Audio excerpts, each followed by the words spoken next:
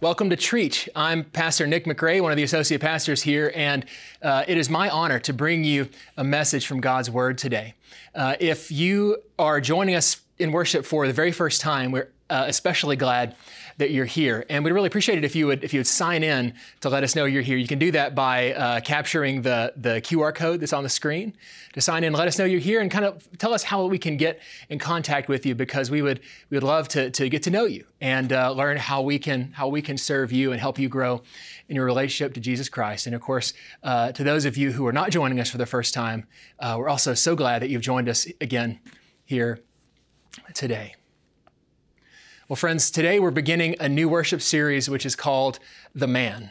And it's about, well, the man, Jesus. And what we'll be doing through all of August is focusing on some very important aspects of who Jesus is. You know, one of the most important, most central teachings of the Christian faith is that Jesus Christ is both fully God and fully man, in a way that's almost hard to understand, in a way that only God could accomplish. And so what we're going to be doing through this month is focusing really on that fully human side of Jesus that will help us to come to know our God and know that fully divine aspect of Jesus even better. Because Jesus is fully God and fully man, not completely divine that just kind of looks human. And not just a really great human that sort of God chose to be his son, and not even a little bit God and a little bit human, but fully God and fully human. And so we need to learn how to embrace both parts, both of these, I guess, aspects of who Jesus is. To do that, every week we're going to be focusing on a different sort of human role that Christ played during his life. And this week we're going to talk about Jesus as a son. You know, the word son appears talking about Jesus in the Bible so many different times, because there's a lot of different titles and roles within that are assigned to Jesus. We hear him spoken of as the son of David, meaning the descendant of the King David, of the great King David. We hear him or read that he is the son of man, which is kind of a way of saying the sort of epitome of humanity, one who is truly human. And we also see that Jesus is son of God. And this is that Jesus is this one special, only begotten son that has come from God in this special way. And so to add to all of that, Jesus was also the son of people. He had parents. You know, first of all, there's Mary, who was the young virgin we read about in the early parts of Luke's gospel and Matthew's gospel, to whom an angel came, a messenger from God, and said, "You will conceive a child by the Holy Spirit, and you will call him Jesus, because he'll save his people, and he'll be the one who is God with us." And so Mary is his mother. He's the son of Mary. And Jesus is also the son of Joseph in an interesting way. So Joseph was this man who was betrothed to be married to Mary, and eventually did marry Mary. I guess in my accent, those words sound exactly the same. Who did marry Mary and became her husband. And though he wasn't the biological father of Jesus, he was the adopted father of Jesus and raised Jesus as his own son. And so Jesus was the son of Mary and the son of Joseph. And so to me, this begs the question, like, what was Jesus like as a son? What kind of son was he? What would it have been like to have Jesus as your son? And there's, I think, several places we could look in Scripture to learn a little bit about that. We have to kind of read around around the edges and between the lines at some points, because there's really very little in the Scripture about Jesus's childhood and young adulthood, really from the time he's a baby until he's 30 years old. We get very little. In fact, there's really just we get one story, and it's in Luke's gospel, and that's where we're going to be focusing today and using as a springboard today to understand who Jesus is and was and always will be as a son. And so this is in Luke's gospel. We're going to begin in chapter 2, beginning in verse 39.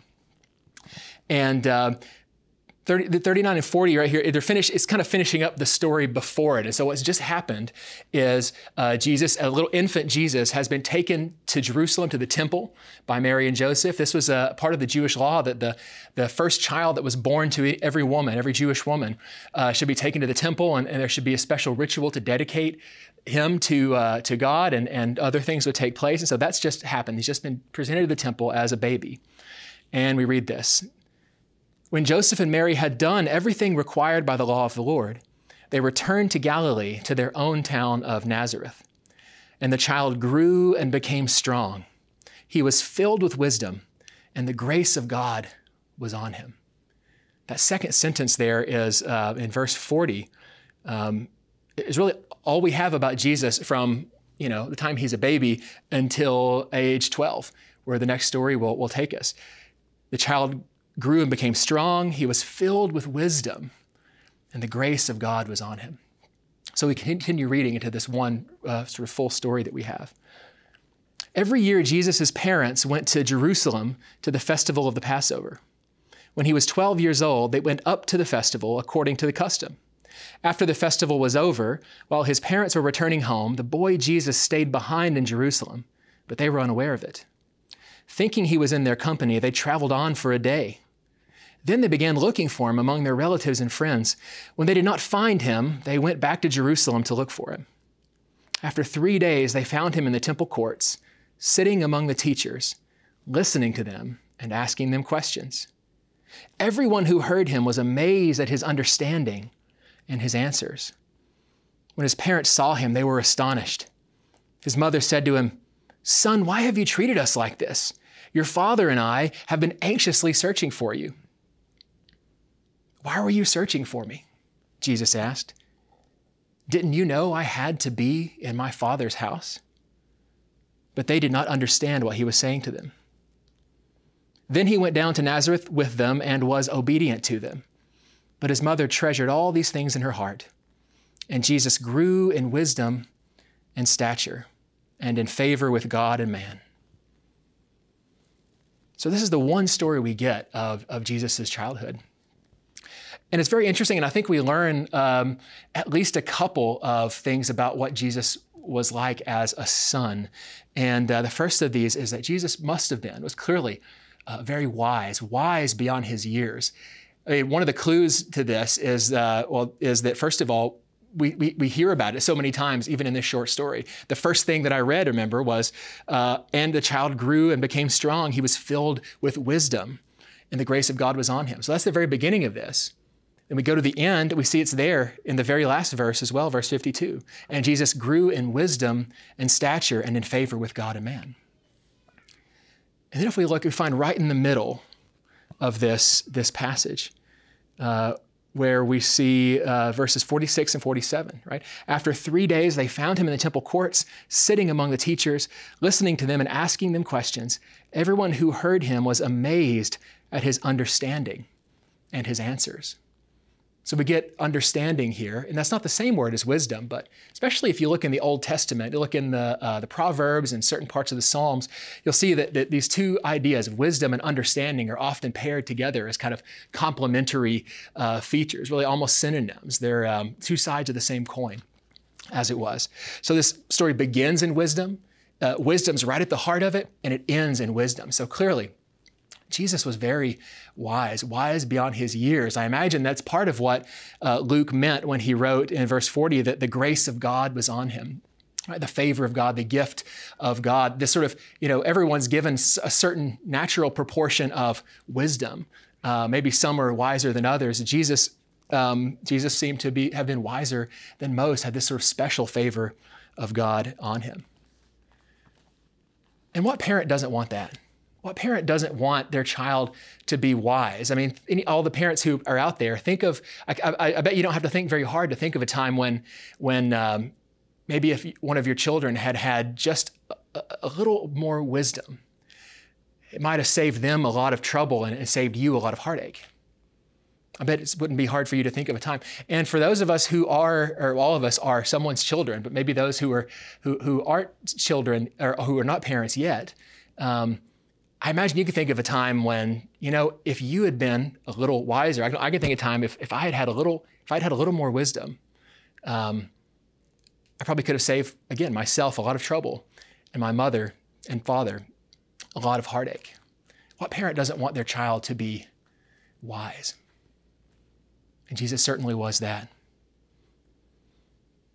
Something else we learned in this passage, I think, is that, and it may not seem obvious at first, but was that Jesus was an extremely obedient and dutiful son. I mean, we see there in verse 51 where it says, then he went down to Nazareth with them and was obedient to them.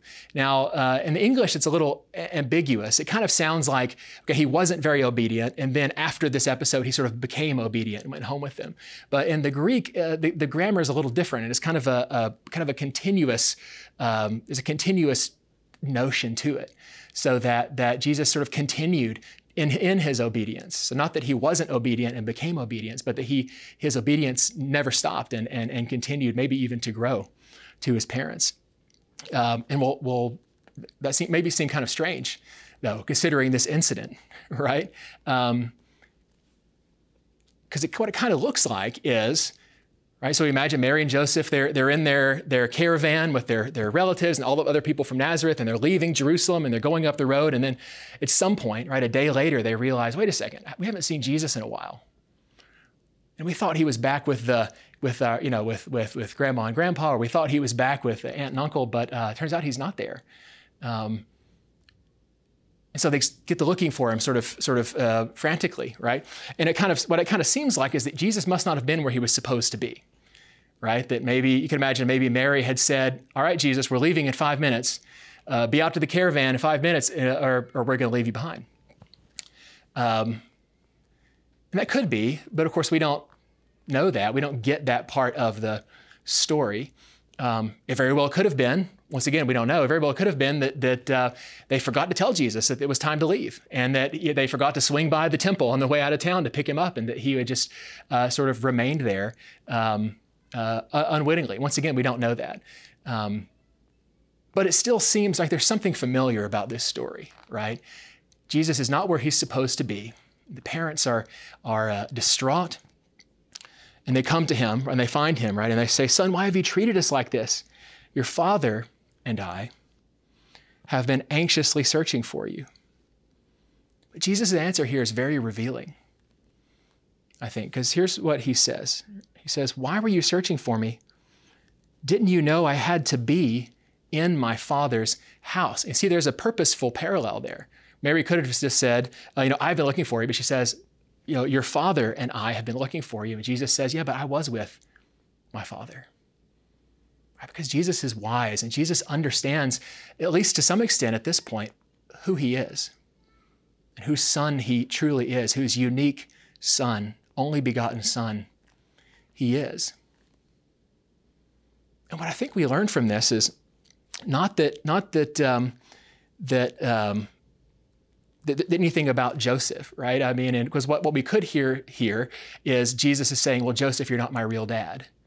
And especially to any who may be adoptive parents out there, you may have heard something like that in the past. You may have experienced that, and no doubt it's painful. And who knows, this may have been a painful thing for Joseph to hear, not understanding what was going on. But I don't think that's what the point is here. The point is, Jesus says, didn't you know I had to be in my Father's house? Another way to translate this is, didn't you know I had to be about my Father's business? What I hear that is, didn't you know I had to be obedient to my Father? To my Father in heaven. That it was God's will that I would be here in the temple among the teachers, sitting at their feet and talking with them and sharing my understanding and gaining understanding. It was the Heavenly Father's will, God's will, that I would do that. And so it's not that Jesus was disobedient to his earthly parents, but that he was completely obedient to God, completely obedient to his Heavenly Father. And what this tells us is that, friends, as as good as something may be, as good and wonderful as it may be, such as family, what I would only imagine to be a wonderful family like the family of Jesus and Mary and Joseph, as good of a thing as that may be, and as much of our care and allegiance that it may be our duty to give to our family, there's something that commands more obedience. It's something that commands a deeper obedience, a deeper commitment, and that is to God, the Heavenly Father, even beyond the earthly parents. And so Jesus shows us an example of that. Jesus shows us this deep obedience to God, and that God should be the ultimate target, the ultimate source of our allegiance and commitment and obedience. And Jesus was so obedient throughout his entire life to God. You can read it all through the Gospels, that he followed God's lead every step of the way and was loyal to God and to no one else when it came in conflict with that, every step of the way. And that obedience led him all the way to the cross. And we read in Philippians chapter 2, verse 8, that Christ was obedient even to the point of death, even death on a cross.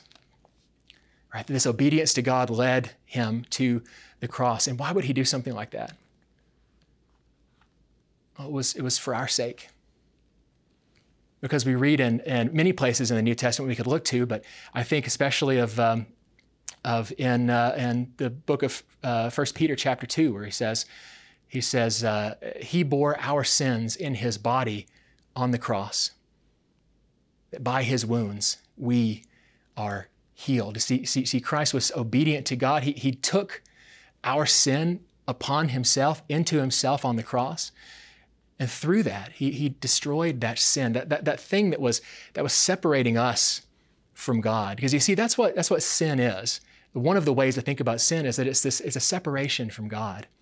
And one of the things that causes that, one of the major things that causes this separation is a misplaced allegiance, misplaced loyalty, misplaced obedience. Because we put so many things between ourselves and God. We put so much ahead of God in our lives and obedience to God and God's word in our lives. We put our jobs.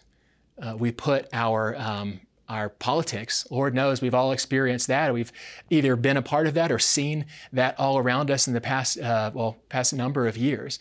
Sort of making politics our ultimate allegiance. Even something as seemingly wholesome and healthy and really good and blessed by God as family can become a disordered attachment when we put our family and our allegiance to family in front of our allegiance to God.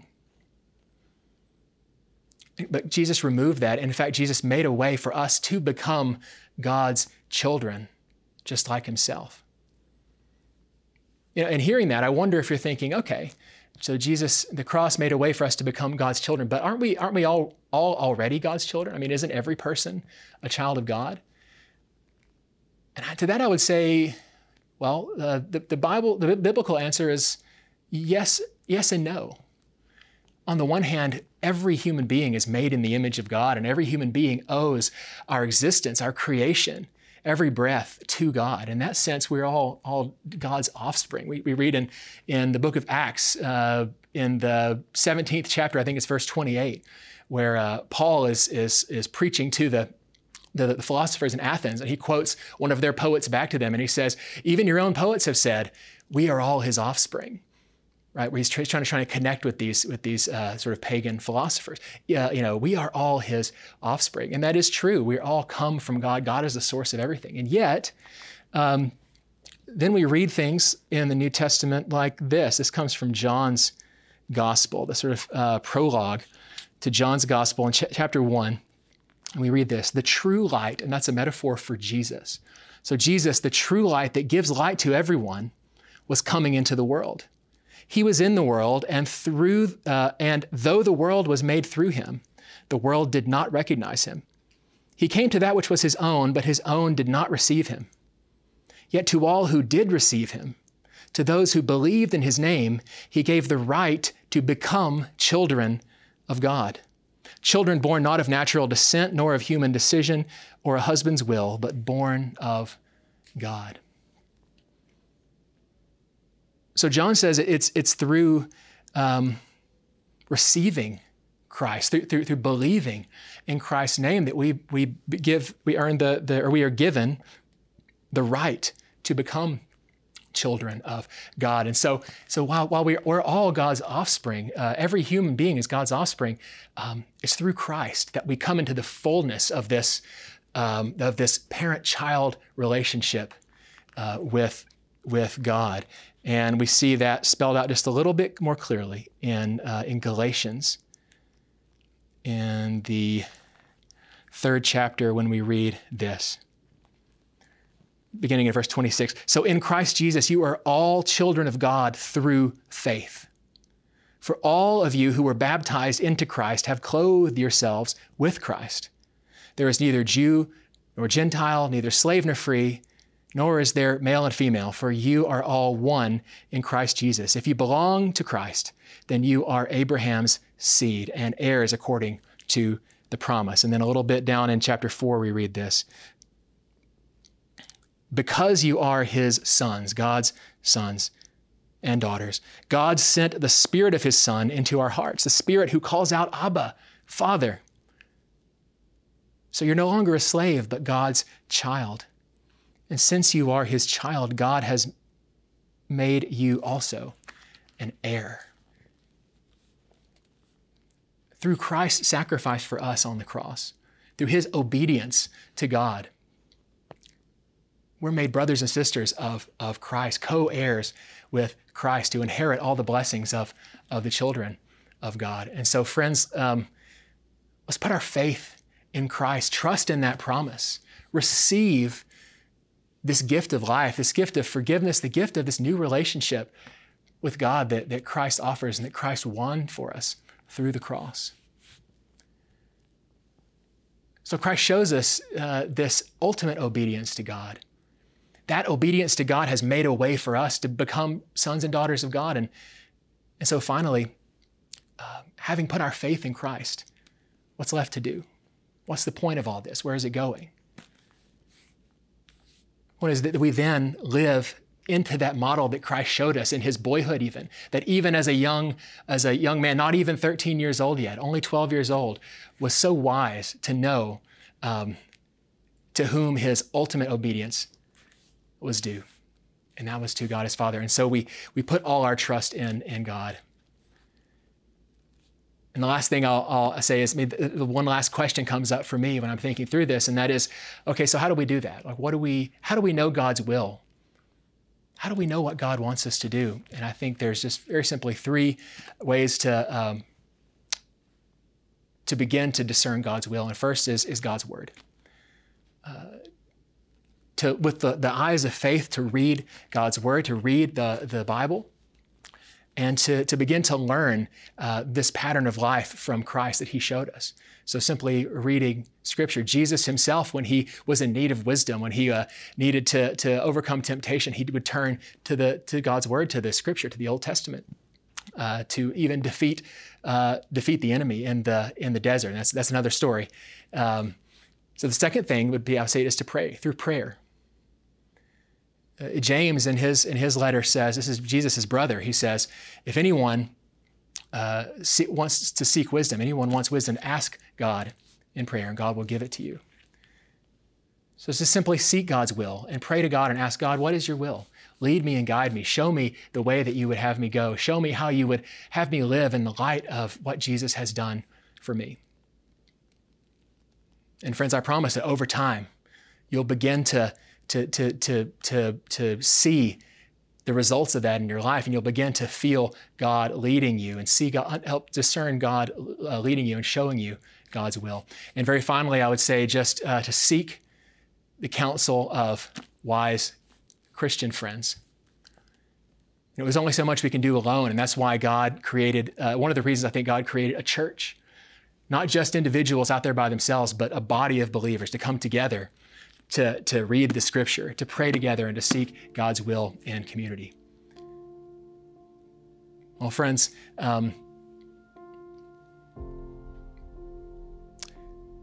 Let's pray to God and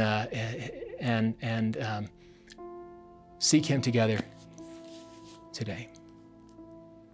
Oh God, we give you thanks for everything that you've done for us,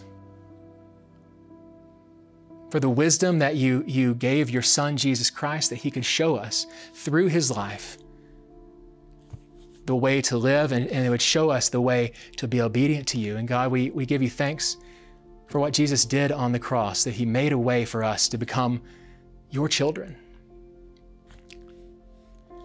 We give you thanks, God, that you don't abandon us, that through faith in Him, we can know your will. We can seek you, and that you will never leave us or abandon us, because we are your children. In the holy name of Jesus, we pray. Amen. Well, friends, as always, we want to thank you for your incredible generosity and your faithful generosity. It's because of your giving, the sacrificial giving that you practice with this church, that we are able to spread God's word throughout Flower Mound and throughout our neighborhood and over the internet as well, and so many other things. We're able to help our neighbors, help those who are in need, and so much more. So we thank you for that. If you'd like to give, you can give by scanning the QR code on the screen, wherever it may be, or you can text the letters TMUMC to the number 45777. Thank you. God bless.